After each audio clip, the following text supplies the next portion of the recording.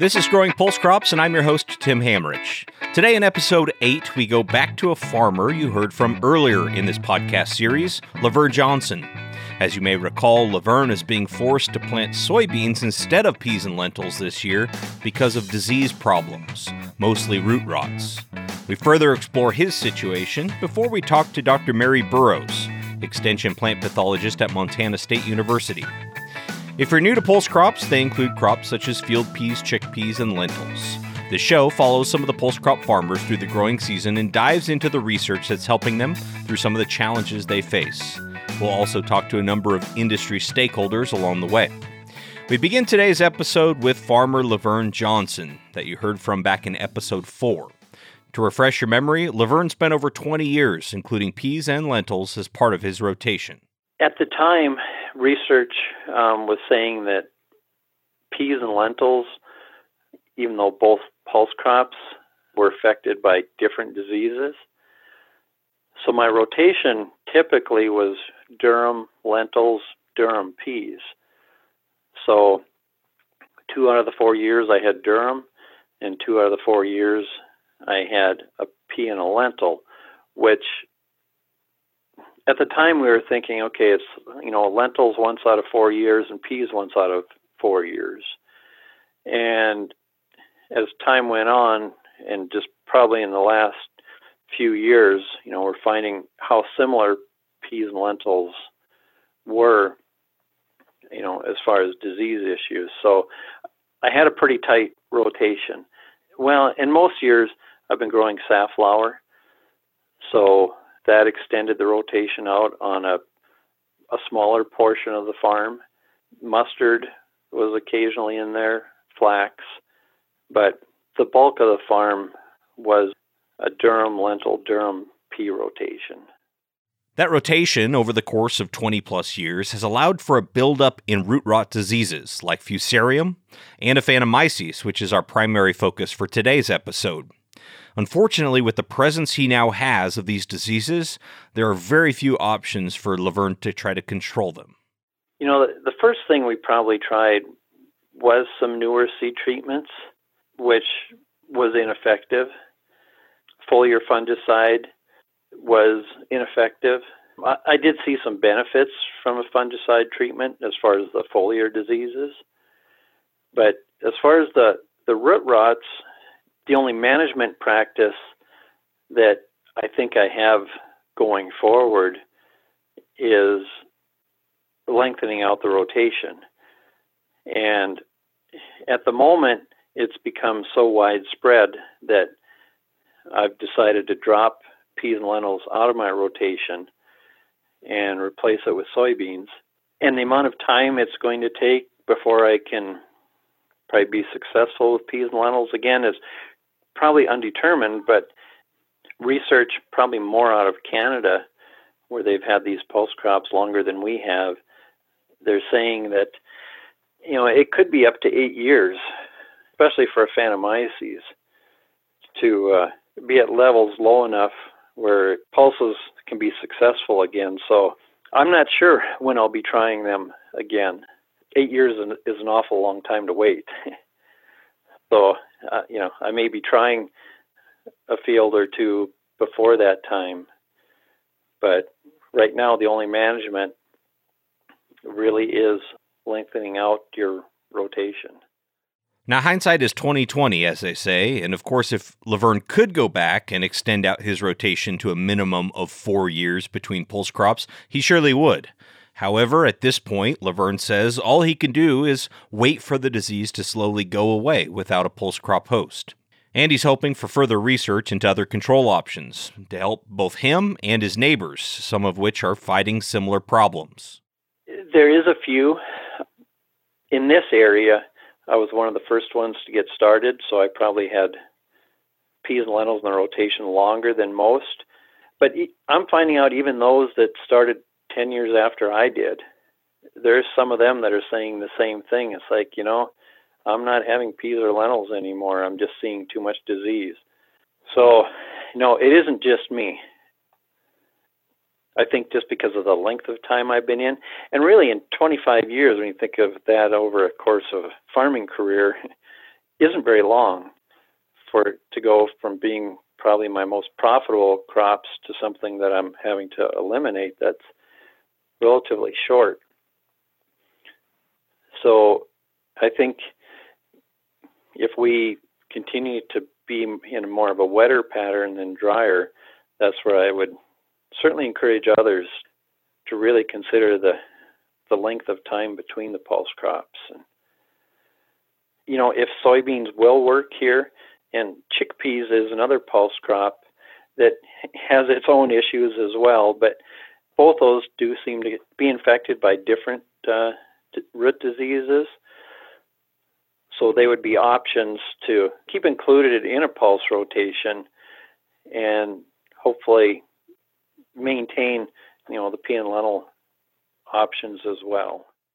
It's obviously very difficult for Laverne to stop planting a crop that, in many ways, was so good to him for decades. I asked what he would miss most about growing peas and lentils if it did take 8 years or more before he could return to them. Probably the thing that I'll miss this coming year is, that was always the first crop to come off. So you generally, that first week of August, and some years even the very end of July, you could start harvest. So you got some of it off early. And I guess for some people, they didn't like lentils, for having to get down on the ground. And you get a wind or heavy rain, and they can be flat on the ground. And maybe that would be one thing I wouldn't miss. But in general, when they're desiccated and dry, they went through the combine easy. So for the most part, I found them easy to harvest, early to harvest. And most years, they were one of the more profitable crops. So I guess I'll miss all those things. With Laverne's experiences in mind, we turn our attention now to Dr. Mary Burrows to talk about seed treatments and control of Aphanomyces in particular. Mary is an extension plant pathologist with Montana State University, based in Bozeman. Right. So I have a split appointment. I am 80% extension, 20% research. So my main job is to address the needs of farmers. So I do applied research and extend the information we learn and the information from our neighboring states. So I network between the farmers and the university and all of the organizations that serve the farmers. So I'm just a translator. As part of those duties, I run the Scudder Diagnostic Laboratory. So we receive samples for diagnosis, plant diseases, insects, weeds, mushrooms, all that. And during the growing season, as I am diagnosing plants, I'm learning about what's happening in the state. So when root rot starts coming in or foliar diseases start coming in on a crop, I know it's an important problem. People are concerned about it. And if one person's submitting it, I know lots of other people have questions about it. So I will distribute what we call ag alerts. They're emailed, faxed, and texted alerts to growers, how to recognize, how to manage these diseases. So that notifies people, and then those alerts are shared pretty widely. So we've got about 1,000 subscribers via email, which is big for a state like Montana. And then text, I think we've got like 300 subscribers. And then we got 13 guys on fax. Every few years I email them, do you really still want me to fax this to you? And I get either a fax or an email back even that says, yes, please keep faxing me the alerts. So a lot of those are Hutterites who have limited access to technology. So we try to reach underserved audience. But your question was, what is the difference between extension and pure research, I think? And I guess the main difference is that I'm trying to serve the needs of growers and be that direct link. I caught up with Mary for this interview in February at the Pulse Crops Working Group meeting in Washington State. At that time, most of the questions she was getting from Pulse growers were about seed treatments. We have a table as part of the Pulse Crop Working Group that we keep updated with what are the registered products as far as fungicides for seed treatment and foliar. And I just updated those to the best of my knowledge. But those are really good tools for growers thinking ahead to what they want to do this year. They can look at that table and see what the product is, what crops the product is registered on, what the range of use rate is, and what pathogens it's labeled for. We don't have efficacy data for those products. Just getting those trials done is logistically challenging. And I've reached out to the Canadians, I've reached out to the Australians and all the Americans, and we just don't have a whole lot of data to put on those tables. So right now it's just registered products. But hopefully at the end of this big lentil seed treatment trial, 4 years, 7 locations, hopefully get some good disease and can add some information to that table. It was kind of surprising to me that this efficacy data wasn't provided from the companies themselves. Mary says they do provide data, but it's not always sufficient. On the label, if they have it registered for a product, they have some data associated with that. It may not be on pea, lentil, chickpea. It may be on a legume of whatever that legume type is, and the company is willing to register it for that use. So we have what we call crop groups, and most of the labels are registered for a crop group, such as cereals or legumes or herbs or whatever the crop group is. And most of the uses can be translated very easily. All the residue data can be used for the multiple crops in that crop group, but it is up to the registrant whether they label it for a particular crop. And they may not label it for a particular crop if they have a trial that says it's phytotoxic or, so you always have to read the label. Especially within the pulse crops, you have to make sure it's registered on the pulse crop you're using it on, because some products are not registered on, say, dry pea. It was labeled for fresh pea, but not dry pea. So you really have to read your labels every year because they do change. We have one seed treatment on the table this year, which I apparently didn't read closely enough, or maybe it was labeled on lentil last year and it's not labeled on lentil this year. So we changed the table, but even if you get a table for me, you really still always need to check your label. And then especially with company mergers, you get label changes because like a company X has a certain way, and so the chemical is changed. I had a problem with one company for years because they had the wrong species for the diseases listed. So I said, well, it's labeled for this, but that's not the species that causes disease on pulse crops. So is it still labeled? And it wasn't, because on the label it had the wrong species. As Mary said, reading the labels and understanding the right seed treatment for your situation is critical. This is especially important to get right because seed treatments are one of the very few tools farmers have to manage root rots. Yeah, seed treatments are critical for pulses. They're a big, juicy seed, and fungi love that. So Pythia management in the early spring when it's cool, getting that crop out of the ground as healthy as possible, protection against the early season root rots, especially when there is moisture, and then we just kind of run out of management options later in the season because foliar fungicides don't translocate down to the roots. They will not protect the root.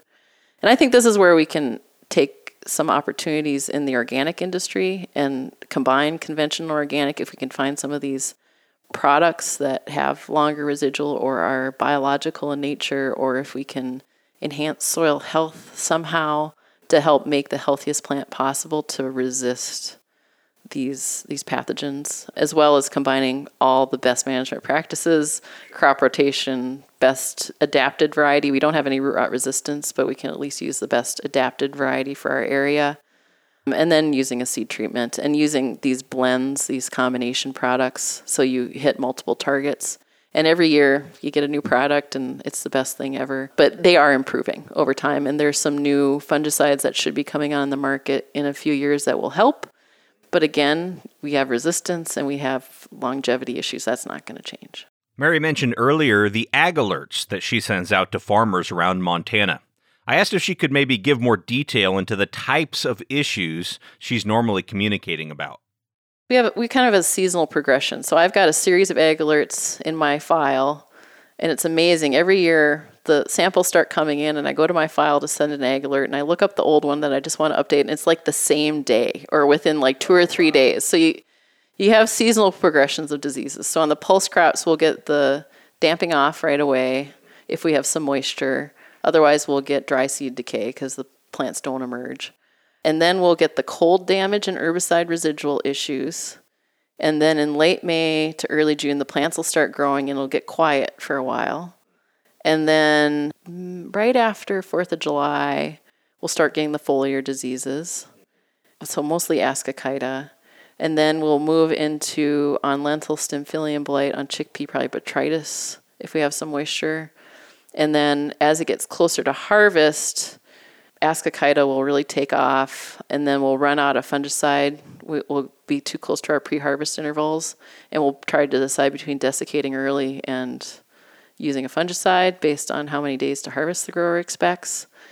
And then it gets quiet and I can go on vacation. Sounds like a very well-earned vacation. One of the big root rots that we're trying to manage with seed treatments and crop rotation is Aphanomyces. It is one of the diseases that wreaked havoc on Laverne Johnson's farm that you heard about at the top of this episode. And Mary warns that a wet year with warm soils will mean seeing a lot more Aphanomyces, especially where farmers have been growing pulses for an extended period of time. But how can growers make sure they catch Aphanomyces as early as possible? It's hard.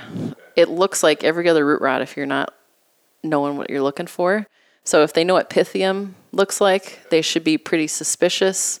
If you get water-soaked honey brown roots that strip off real easy, just kind of degrades the tissue, we say that you can strip the root so you pinch it and the cortex strips off the steel, so you're left with a couple real tough threads of vascular tissue, and all the soft root just peels off. And that's pretty diagnostic, as well as that honey brown color. The way you can first recognize it sometimes is the leaves are turning yellow from the ground up, just prior to or around first flower. So when the soil temperatures are pretty warm. The hard part about Aphanomyces management is that it prefers those warm soil temperatures. So if you have a seed treatment, even if it is effective against Aphanomyces, it's not going to protect that long in the season. There's just not enough residual, not enough coverage on the root. So if a farmer is doing everything they can to extend their rotations between pulses and use proper seed treatments, and they still suspect they're starting to see an Aphanomyces problem, what do they do next? The first step for IPM is identifying the pest. So send us a sample, send us it early. And if it's not early, if it's late and you suspect it might have been a problem, we can actually test the soil. So I have a graduate student, this is her last year, and she will do a bioassay to test growers' soil for Aphanomyces. And we were working on projects to determine the best sampling method, because a lot of these soil-borne plant pathogens are very patchy in the field. So she's been doing transects, and we need a gallon bag full of soil, and you can just contact me directly, and I'll give you instructions. And you can do it pretty much any time of year, but spring is really best. So as soon as it's thawed, get out there, take some shovels. I have instructions, and I send about via Ag Alert to the Montana growers, but we do have permits to accept from other states within the continental U.S., so we could test other areas for Aphanomyces as well. This ability to test sounds really important. I mean, especially for someone like Laverne Johnson, who will want to know if and or when his presence of Aphanomyces might be low enough that he can consider planting pulses again. After knowing what you have, Mary shares some other recommendations of best practices for managing these root rots. Rotation, identifying the pathogen, using varieties, talking to your neighbors. Communication is really important for a lot of these diseases, because once they build up in an area, it can be really difficult to manage. Also, with the soil-borne pathogens that people don't think about is equipment movement and cleaning the equipment, or doing your operations in an infested field last. There's one guy that contacted me last year, and he said, well, my neighbors and I share a roller. Should I be cleaning it? And I said, yes, you should be. A lot of these root rots are often found near the field entry first, because soil movement. So you have contaminated equipment, it moves into the soil. That soil gets knocked off as you're lowering your boom or whatever in the field. So the Canadians said that it was at the field entry and as you go right. But we actually don't see any bias in the left or the right as far as the transects. And then we also look for Aphanomyces in the low spots, because where the water collects, or those drainage areas. This last year, following the drought of 2017, we found quite a bit of herbicide residual problems in pulses in Montana. And a lot of those could be associated with higher root rot levels, I think just because the plants were weaker. So I had one grower, and we were up there for identifying sites for a survey, and I asked the county agents to see if they had any root rot. And so one of the county agents contacted a grower, and we showed up, and he said, well, I feel pretty dumb for calling you, because it's not a root rot issue. He said he ran out of chemical the previous year, and there was, I think, 3 passes at the end of the field where he hadn't sprayed the herbicide, and down to the line, the plants look way better on the skip where he hadn't applied the herbicide. And we did look in and found root rot highly associated with the weakened plants, but not as much on the other side. So just the point being that there are a lot of factors at play in root rot, and not all of them are under our control. We can manage crop rotation. We can manage seed treatments to some effect. We can manage our varieties, even if there isn't much resistance. And we can manage our herbicides, and we can manage our other operations, including plant nutrition.